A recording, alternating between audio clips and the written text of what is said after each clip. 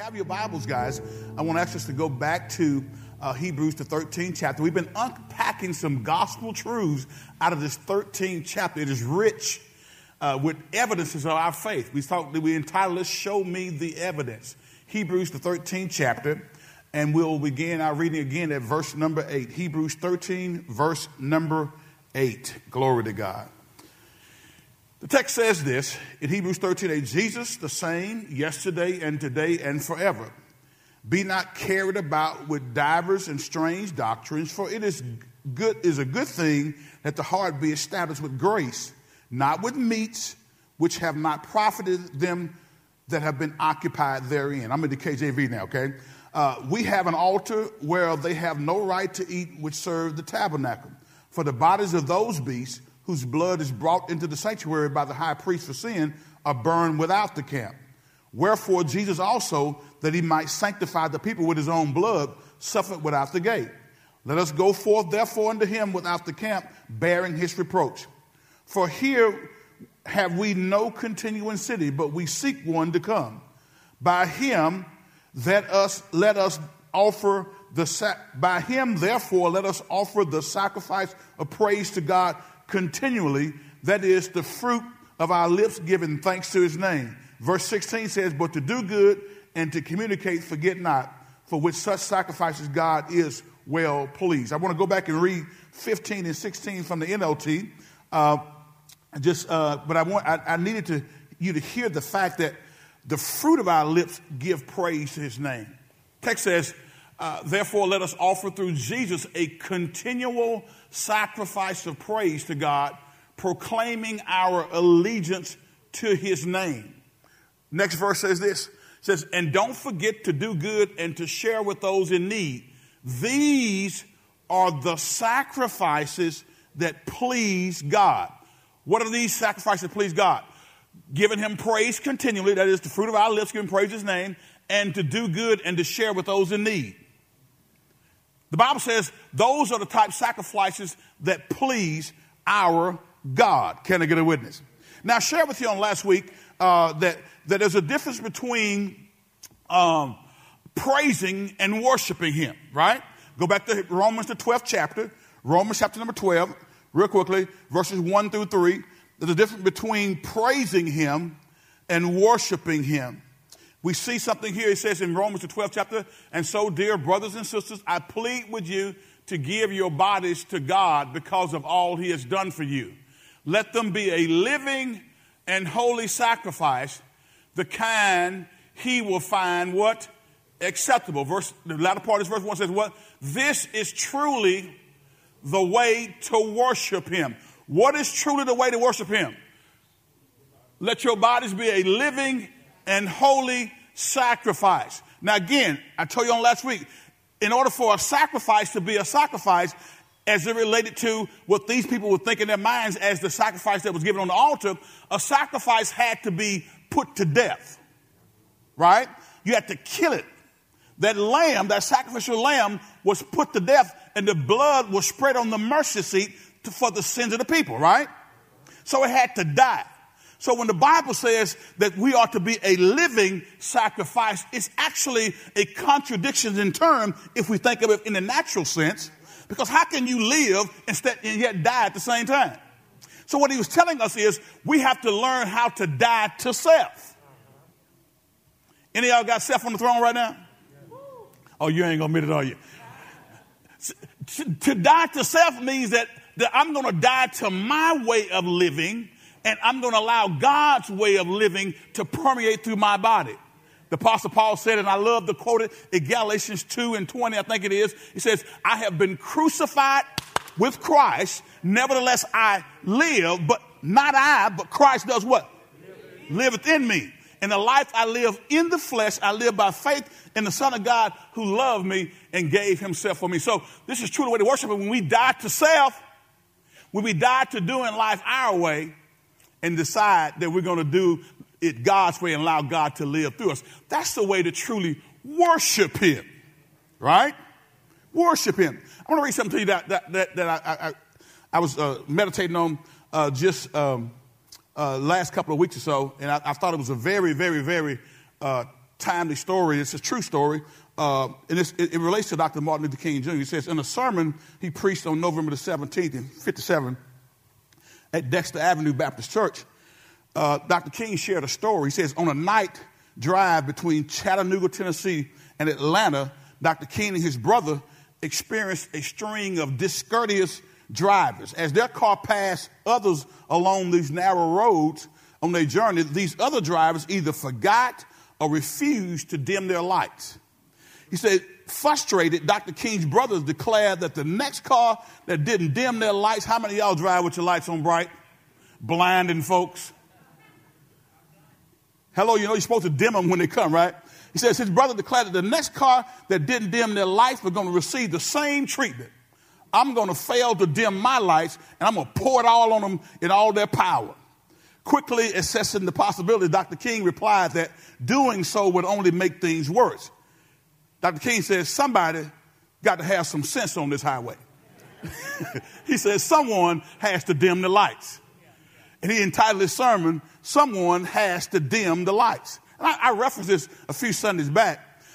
The message he preached that night focused on three critical questions: what it means to love, how to love our enemies, and why we should love our enemies. Talking about living this faith out, being a living sacrifice, doing it under God. That's truly the way to worship him. And he says, how do we love our enemies? He says, number one, we evaluate ourselves. He says, we might be doing, he says, we evaluate ourselves. What might we be doing that causes people to hate us? Now, I know some of y'all are like, I didn't know he said that. He says we evaluate ourselves. What might we be doing that causes people to hate us? Number two, he says, we seek and find the good in our enemy. Oh. Say what? We seek and find the good in our enemy. Then, he says, then we focus our attention on what we've found when we seek to find the good in our enemy. And number three, he says, we work for their welfare and not their downfall. He says, we may not like them, but we must love them. Let me say it again. He said, we may not like them, but we must what? No. I'm going to say that again. We may not like them, but we must what? No. He says, so, and again, I challenge you to go look at that sermon. But again, what he really was saying is, let's become a living sacrifice. Let's not just read the scriptures, but let the scriptures become an embodiment of God's power, God's word, God's son inside of us. Because the Bible does tell us in the beginning was the word was with God, the word was God, the word became flesh and dwelt among men. So when we allow the word of God to have its preeminent place in our life, then we begin to see ourselves dying to old Doyle Adams, dying to old Nate Lanier, dying to Charles Salter. Did I get that right, Charles? Dying to Jeff Harper, dying to Terry Lars, dying to Lou Moore, dying to whoever we are. Because if the truth be told, many of us still want to be on the throne. Many of us probably wouldn't have heeded the words of Dr. King, but what he really was trying to say, let's live this stuff out, because he was just quoting from the book of Gospel according to Matthew, the 5th chapter, 43, verses 43 through 45, when Jesus said, love your enemies.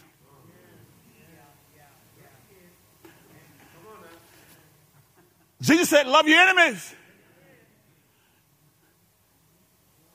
Now listen, why did I bring that up? Because in this society that we find ourselves living in right now, there is a lot of hatred and vitriol that is being permeated throughout this country.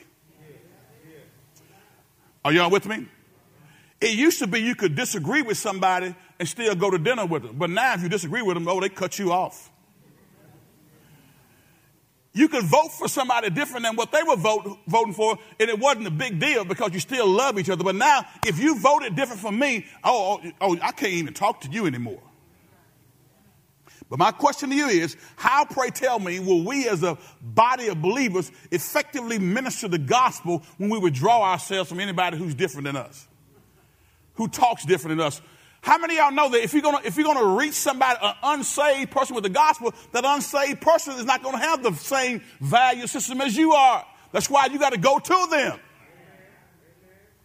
get back. Okay, so look back at your outline, guys. We're talking about show me the evidence. And we're down here on this third one. We've been picking on this third one for a while, right? Sharing in spiritual worship. We said don't get under sharing in spiritual worship. First thing we said is don't get entangled with strange doctrines or teachings. Go back to Hebrews 13, if y'all will with me. Verses 15 through 16. So don't get entangled with strange doctrines or teaching. Well, look at verse 9. Go look at verse 9. Look at verse 9. He says, so don't be attracted by strange new ideas. Your strength comes from God's grace, not from rules about food, which don't help those who follow them. Remember what was happening here. There were many of these Hebrew Christians who were facing persecution, and they were tempted to go back to the old way, going back to the typology, going back to the things that they were accustomed to doing under the law. They were accustomed to doing under the former dispensation. Now they're under a New Testament dispensation. And now Jesus is telling them, and the writer of Hebrews is telling them, hey, listen, what you have now is far better in Christ than what you had under the old. Don't go back. Don't try to obtain your righteousness by meeting on certain days or not eating certain foods, because those things don't make you righteous. Go with me right quick to Romans 14. I got to get there, Romans 14. What you eat or don't eat doesn't make you righteous before God. Romans, the 14th chapter. And let's start reading at verse number 1, if you will. Because Romans is one of those books that I think is critically important for us to have understanding on, because it's a book that helps us to get down into the doctrinal meat of Christianity and what it means. Because you had these folks who were still trying to hold on to what they were accustomed to. I shared with you on last week that there are things that have to change if we're going to move and reach a different generation. The gospel does not change. The Bible says Jesus Christ is the same yesterday, today, and forevermore. But how we reach people does have to change. How we do ministry has to change. I don't apologize for that.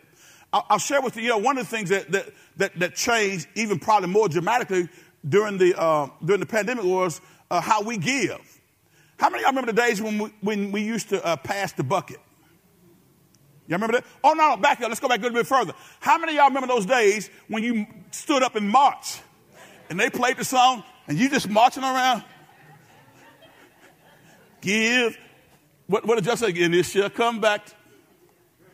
We were marching around, and some of y'all be marching with your little envelope, and you throw it in the bucket, and you go on back to your seat. Some of you kind of twist a little bit when you go. I don't know. How many of y'all remember the marching days? Then we said we're going to move forward a little bit. We're going to just not make you march around, because how much time did that take? If it was a lot of people, it took a lot of time out of the service to watch you march and drop your money in the offering thing. Nothing wrong with it, but we're moving forward now. And then we went to a point where now we passed the bucket, and now we no longer pass the bucket. We said drop it in the offering container or give online. How many of y'all know that out of our $1.2 million budget last year, 62% of that came from online giving? 62%. Now, listen, I still write checks. Every now and then I'll do it. I'm still a little old-fashioned that way, but if I have to, if I'm out of town, guess what? I'll still send my tithes and my offerings. But that would probably have been unimaginable years ago. And it would be unimaginable for a lot of people to say, Pastor, you don't take up an offering? You don't hold the people captive and try to squeeze it out of them? I remember the first time I went to a church that all they said was, if you felt led to give, drop it in the offering container if you leave out the door. I said, that ain't going to work at our church. That's what I said in my mind. I really did. But what I realized is, listen, giving has to be from the heart. And whether we do it here, make a place for it in the service or not, if you understand giving and understand what God has exhorted us to do, then I don't have to put a time up here for you to give. You're going to give. You're going to find a way to give. But that's a little different than what we used to do, right? All right? And me personally, I think it's a little bit better. Right? All right? So things change. That's all I'm getting. Methods change, but the message doesn't change. Look at what he says here. Watch this. Romans 14 says, accept other believers who are weak in faith and don't argue with them about what they think is right or wrong. Now listen, understand the context.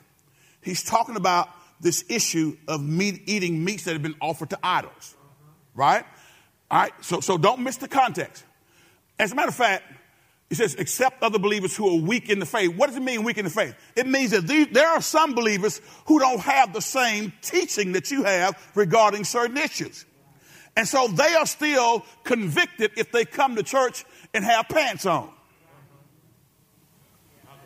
Yeah, and that's their conviction. And listen, if I tell you before, if we go to their church and that's their protocol, if I'm on to preach, every sister in here that goes, let's put on a dress. Because it's not going to kill us for one service, is it? Don't go up and that, well, I'm righteous. I'm the righteousness of God. My righteousness is not based on how I dress on the outside. I'm free. Well, your freedom could cause that other brother to stumble. So put the dress on and go up there and shout, do whatever you want to do. And when you come back here, you can throw your pants on.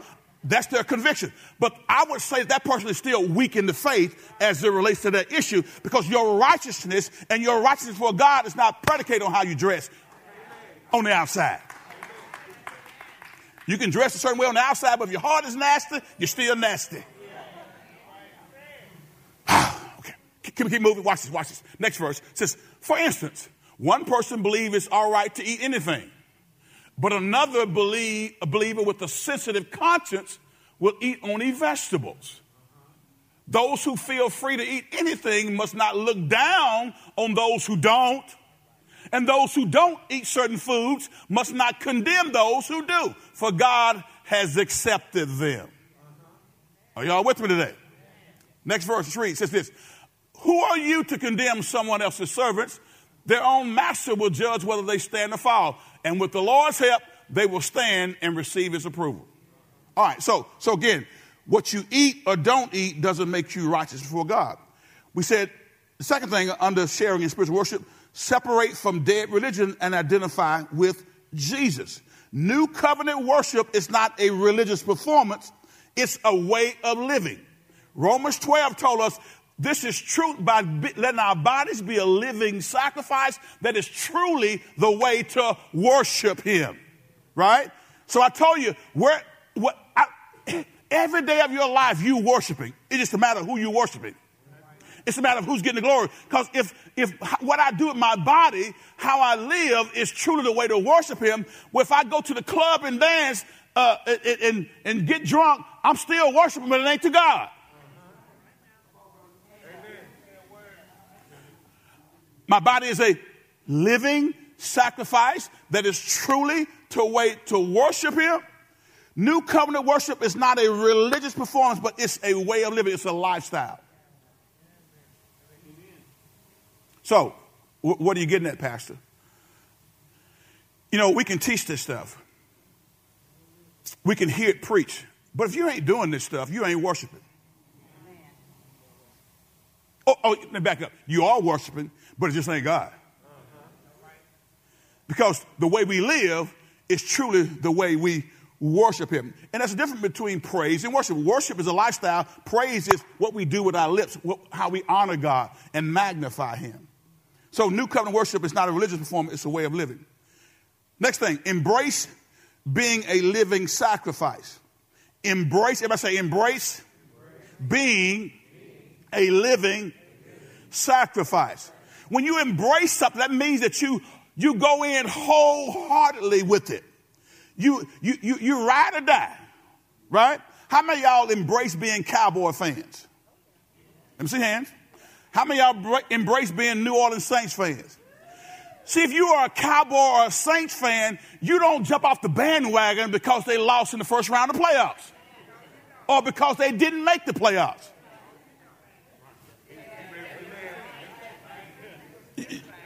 You hear me, Nate? You don't jump off the bandwagon if you truly embrace being a true fan. Fan is short for what? Fanatic. Some of y'all are so fickle. If they do good, you're with them. If they don't, you jump off the bandwagon. To embrace being a living sacrifice means that I am all in. I'm dialed in to dying to self and allowing Christ to live through me. Are y'all with me today? So a person who is a living sacrifice will, number one, praise God all the time. Look at Hebrews 13 and 15. To praise God all the time. Praise is not predicated on what you're going through. Praise is predicated on who he is. Praise is not predicated on how good I am, but it's predicated on how good he is. Such that even when I'm not so good, I can still praise him. Because it ain't about me, it's about. Therefore, let us offer through Jesus a continual sacrifice of praise to God, proclaiming our allegiance to his name. How do you proclaim something? You have to say it. KJV says the fruit of our lips, which are words, giving thanks to his name. So what does that mean, Pastor? So I just, Pastor, you know what? I'm just a quiet person, and I just praise him in my silence. That ain't what it says. How do you proclaim something? You have to verbally, audibly say it. So when I come into the house of worship, there's nothing wrong with me saying amen. There's nothing wrong with me saying hallelujah. Well, I'm just not charismatic. This ain't got to do with being charismatic. Well, I'm not Pentecostal. It ain't got to do with being Pentecostal. It's about being biblical. Well, but Pastor, I didn't grow up that way. It doesn't matter how you grew up. We talked about changing, right? So if the Bible says the fruit of my lips proclaiming or giving praise to his name, then I want to find my lips saying, God, I thank you for another day's journey. Thank you for waking me up this morning. Thank you for clothing me in my right mind. Thank you for giving me the activities of my limb. Thank you, God, for putting food on my table, clothes on my back, a roof over my. Thank you, God, for giving me health and strength. Thanking him. Some of y'all from Missouri, so let me give you some more evidence. I got to show you. First Thessalonians, chapter number 5. Let's go to verse number 18. 1 Thessalonians, chapter number 5, verse number 18. So this has nothing to do with your denominational upbringing. This has everything to do with understanding what God's word says and dying to self and said, God, I'm going to do what you called me to do. I'm going to love my enemies, God. When in actuality, I really want to pop them in the eye. But I'm not going to do that. How many of y'all know some people right now, you just really want to run and pop them in the eye? Say, hold my mule, Jesus. Now watch this. Listen to what the scripture text says. 1 Thessalonians chapter number 5, and we're looking at verse number. Let's go back to verse 14. Verse 14. Show me the evidence. So we should be sharing in spiritual worship. We should embrace being a living sacrifice, which means praising God all the time. Text says this. Ready, read. Brothers and sisters, we urge you to warn those who are what?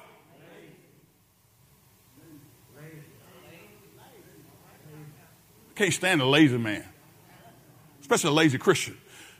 Brothers and sisters, we urge you to warn those who are lazy, encourage those who are timid. Now, we warn those who are lazy, but we encourage those who are timid. A lazy man who won't work shouldn't eat.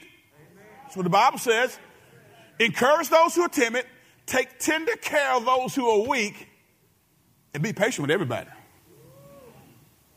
There it is. Everybody say patience. Say, God, give me a healthy dose of it. Now watch this next verse. Come on, let's go. It says, see that no one pays back evil for evil, but always try to do good to each other and to all people. Back up. Read that again. Out loud and on purpose. Ready, read. See that no one pays back evil for evil, but always try to do good to each other and to all people. He's talking to the church when he says do good to each other in the church and to all people. Next verse, let's read. Always be what? Be joyful. Next verse. Never stop praying. We ought to pray continuously, right? Be thankful in all circumstances, for this is God's will for you who belong to Christ. Be thankful in all circumstances, not for all circumstances. In it. Because I have if somebody, if somebody comes and pulls a gun and shoot me, I'm not going to say, God, thank you for that person coming and shoot me with their gun. I'm going to say, God, I thank you that in the midst of this tragedy that took place, that you still protected me. I'm still alive. The wound healed it very quickly. And I thank God that I'm back doing what I was doing. I had never been shot before. Don't want to be shot. But if I happen to get shot, I'm going to thank God for protecting me. I'm not going to say, God, thank you for that guy shooting me. In all things, in all circumstances, do what? Be thankful in all circumstances, for this is God's will for you who belong to Christ Jesus. Look at 19, just for good measure. 19 and 20 says, don't stifle the Holy Spirit. I don't know if y'all have been reading about what's going on up at Asbury University up there. There's a revival that's broke out at this university in Kentucky. And the students there just been staying there. They sense a strong presence of the Holy Spirit in that place. And for probably the last 9 to 10 days, they just been worshiping and praising God, repenting, confessing sins. It's a revival that's breaking out with young folks. Did y'all hear me?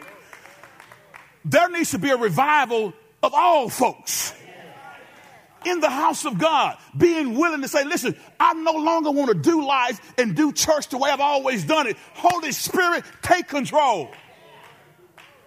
Man, that's encouraging to me, because they just want to be in the presence of God. They said the strong anointing of Holy Spirit. And that's what I pray, that the Spirit of God would hover so heavily in this place in us that we don't want to leave.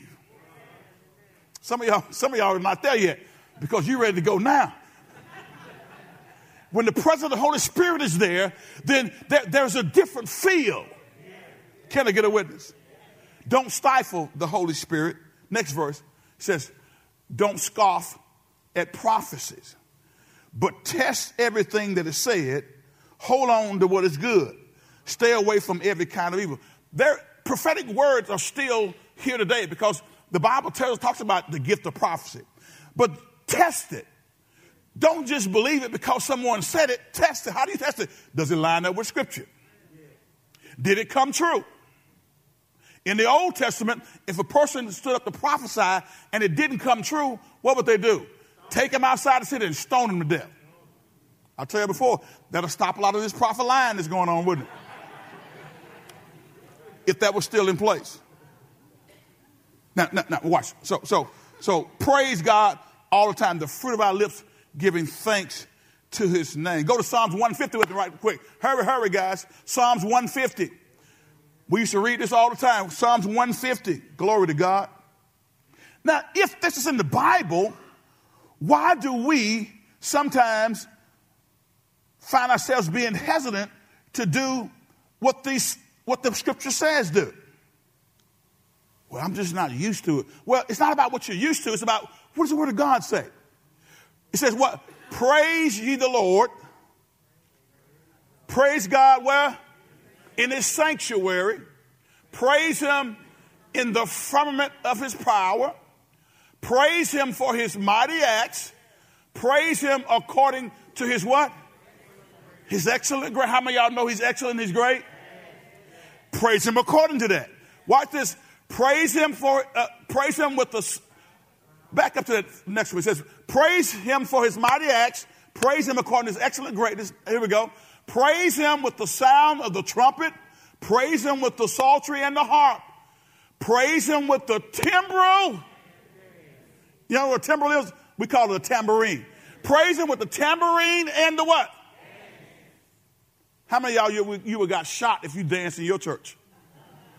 Not literally, figuratively, spiritually shot.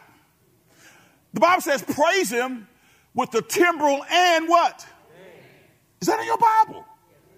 It's in the KJV, right? Okay, keep it. Praise him with the timbrel and the dance. Praise him with the string instruments and the organs. Praise him upon the loud cymbals. Praise him upon the what? High sounding cymbals. Let everything that hath breath do what? Praise ye the Lord. That's right there in Scripture. That's in Psalm. Now we read all kinds of Psalms, but how many of us have ever said, you know what? This is, Psalms was a book of songs, but it was teaching the children of Israel how to magnify and worship their God. I love what Psalms 47:1, you hear me quote it all the time. It says, oh, clap your hands, all you people. It says, shout with the voice of what? Triumph. What is the voice of triumph? When the Cowboys win, you're in the... Can I use that analogy? You're there in your house when Dak throws a touchdown pass in the last 5 seconds. What are you doing?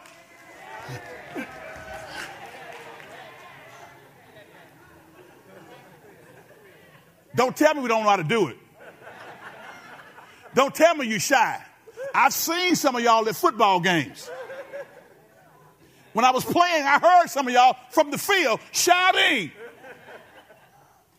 Do you not realize that there were certain games, even LSU, where the crowd was so boisterous in noise, the tremor registered on the Richter scale. It was like a mini earthquake took place because they were shouting. And I would just pray that one day we come up in here and we shout so that they think an earthquake took place in Benton, Louisiana. Praise him because of his excellent greatness. Praise him because he woke you up this morning. Praise him because he started you on your way. Clap your hands, all you people. Shout with the voice of triumph. So what am I saying? If I become a living sacrifice, then my praise of him is not determined based on how I feel or how good I am. Yes, sir. You say, well, I don't think I can praise him, Pastor, because I did something I shouldn't have done last week. All right, it ain't about you, it's about him. You repent of what you did last week and come here and praise him. As a matter of fact, you don't have to get here. Praise him while you're on your way to work in your car. While you're driving around town doing whatever you do, just put your praise music on. Just when you get to the red light, just lift your hands up. Roll your window down and tell the person, if you ain't scared, say, won't you praise him with me?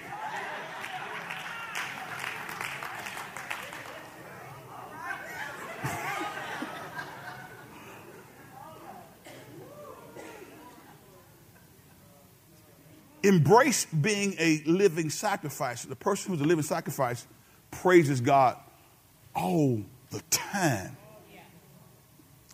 Second thing is, a person who's a living sacrifice engages in doing good works.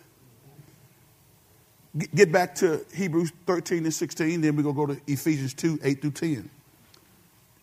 Engages in doing good works. Glory to God. Let's get back. Hebrews 13 and 16. Thank you, Jesus. Are y'all still with me? Say, show me the evidence. Hear me carefully. This is not based on how you feel. It's based off of biblical precept, command, and example. So I have to start doing this not based on how I feel, but based off of what I know. So praise him, embrace being a living sacrifice by praising God all the time, by engaging in doing good works. The text says this, and don't forget to do good and to share with those in need. These are the sacrifices that please God. You think, I got up and came to church, I sacrificed. Come on, really? Is that really a sacrifice? You got up and came here today. Well, you don't understand. You out that bed felt good. I kind of want to stay in that bed. It's a sacrifice. Come on now. Can we be real? It doesn't take much sacrifice to come here, does it? Not really. You get up and go to work every day. You just got up and came to church.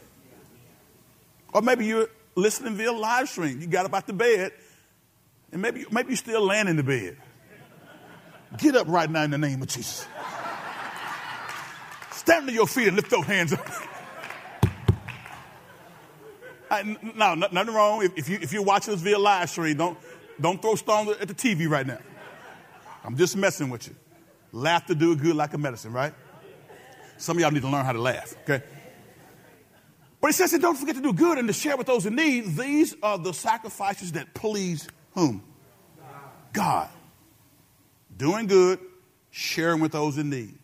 One of the things that we try to do as a ministry, and we've been doing it for a while now, is we partner with different ministries, our mission outreach efforts, 318 Church, Faith and Fostering, that takes kids who've aged out of the fostering system and give them a place that we house them and help them to grow and develop, find job skills, and so they can get out on their own and be able to live because they age out of the foster care system. And here's what I would ask you to do for them. Here's what happened to them. One of their major funders looked at their proposal for next year, for this year's budget, and they asked them about their discrimination policy as it relates to sexual orientation. And our executive director told them, hey, listen, we are a faith-based organization, and as it relates to working with these young people, we don't hire somebody who may be put in a position to where that just like we wouldn't hire a man to be at a house with all girls.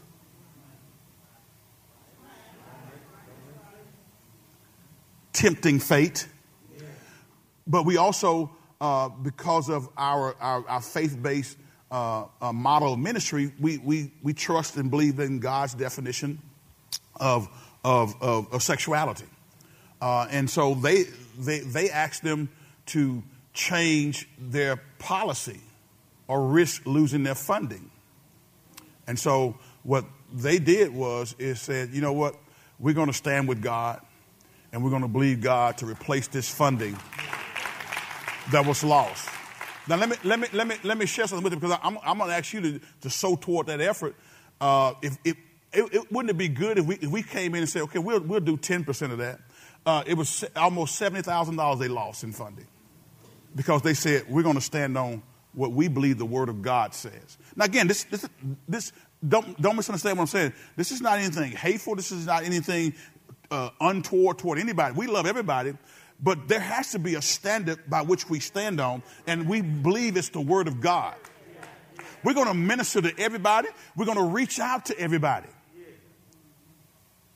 You follow me? So we're not throwing stones at anybody. We're just saying that, and they were saying was that we decided that God's way is how we're going to stand. Now, it cost them some dollars. And I'm telling you, in the coming days that we're living in, to stand for Jesus is going to cost you a little bit more than what it did 30 years ago. All right? Y'all with me? Okay. All right. So where are we? And don't forget to do good and to share with those in need. These are the sacrifices that please God. So let's do good to those and share with those that are in need. So go to Ephesians, the 2nd chapter, verses 8 through 10. Ephesians chapter 2, verse 8 through 10. So engage in doing good works. Ephesians chapter 2, verses 8 through 10. Let's read. God saved you by his grace when you believe, and you can't take credit for this. It is a gift from God. Look at the next verse. Salvation is not a reward for the good things we have done, so none of us can boast about it. Right? Next verse, let's read. For we are God's masterpiece. He has created us anew in Christ Jesus so we can do the good things he planned for us, what? Long ago. KJV says we are his workmanship created in Christ Jesus unto good works. Now, we're not saved by good works, but because we're saved, we've been commissioned to do good works. It's not the good works that save us. It's the grace of the Lord and Savior Jesus Christ, who died on the cross for our sins, was buried in a borrowed tomb, raised again the third day morning with all power in the heavens in his hand, and we receive that in order to get saved. But because we're saved, we ought to be doing good works. Everybody say, show me the evidence. Okay? So engage in doing good works. Thirdly, we should consistently give and share with others. A person who is embracing being a living sacrifice consistently gives and shares with others. And we, if you will, go with me to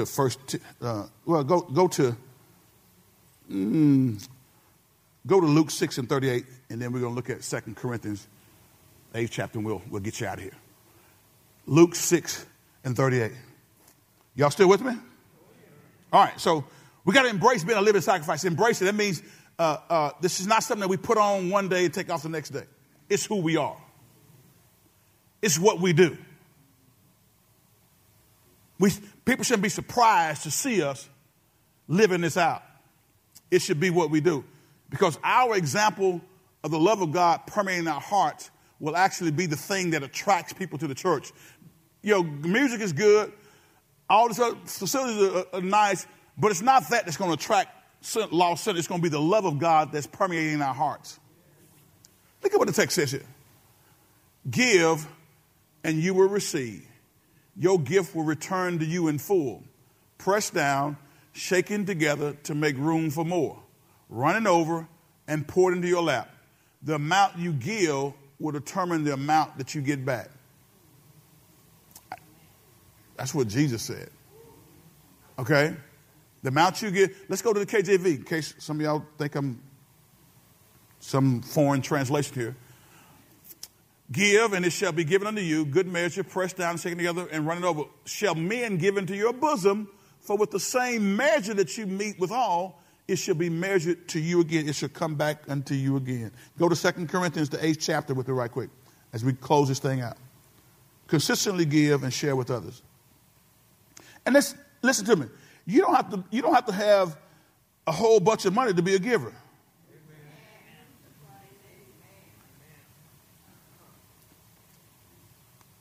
Look at what he says in 2 Corinthians, the 8th chapter, verse number 1.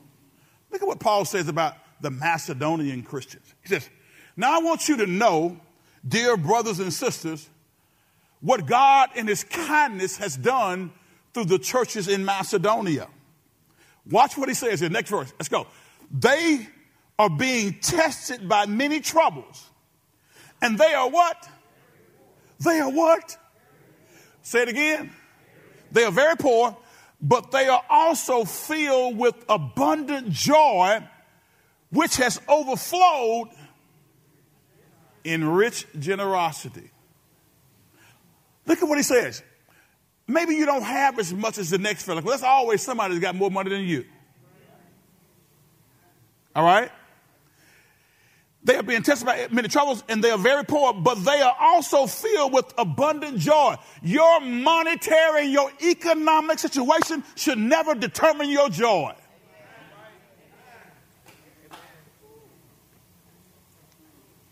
Well, I don't have a lot of money, so I'm sad.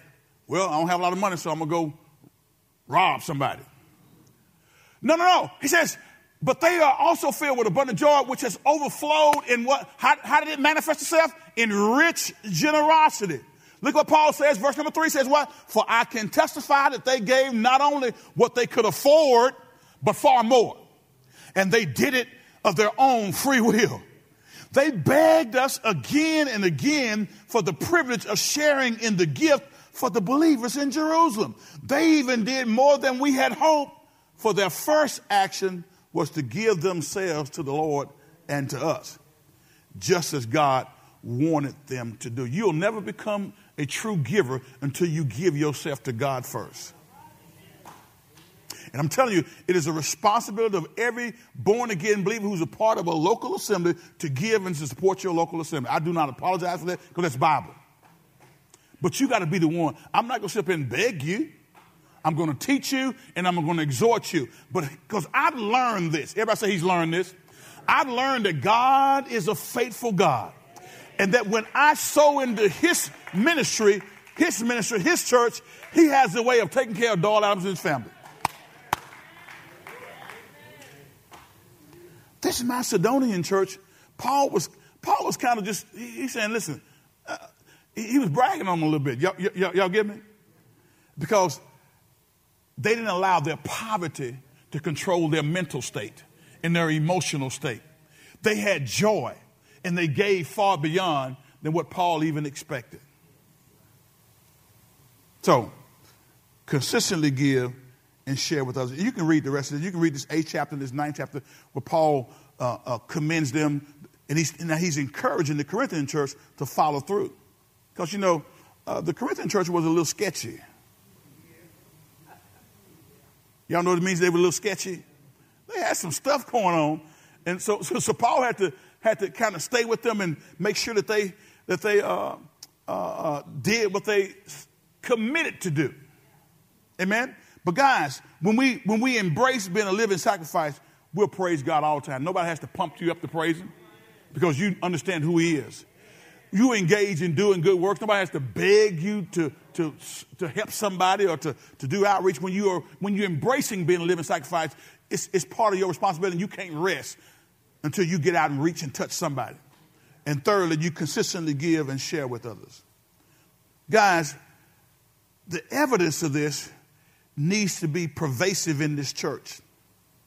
And I've told you, this church is not necessarily lack for committed believers in the sense that we are faithful and coming and support the work of ministry. But what we have lacked is what I am after from now until the rapture is for us to be in a more outreach-focused church, to be a church that's about reaching the lost, about helping those in need, about being out there in our communities, being an example of a gospel servant who's representing Christ here on earth. That's what we're after.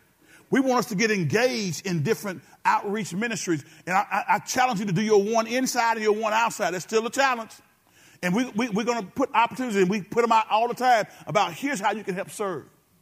So let's begin to do this work and show the evidence. And let's do that by sharing in spiritual worship. Every head bowed, every eye closed. God, we thank you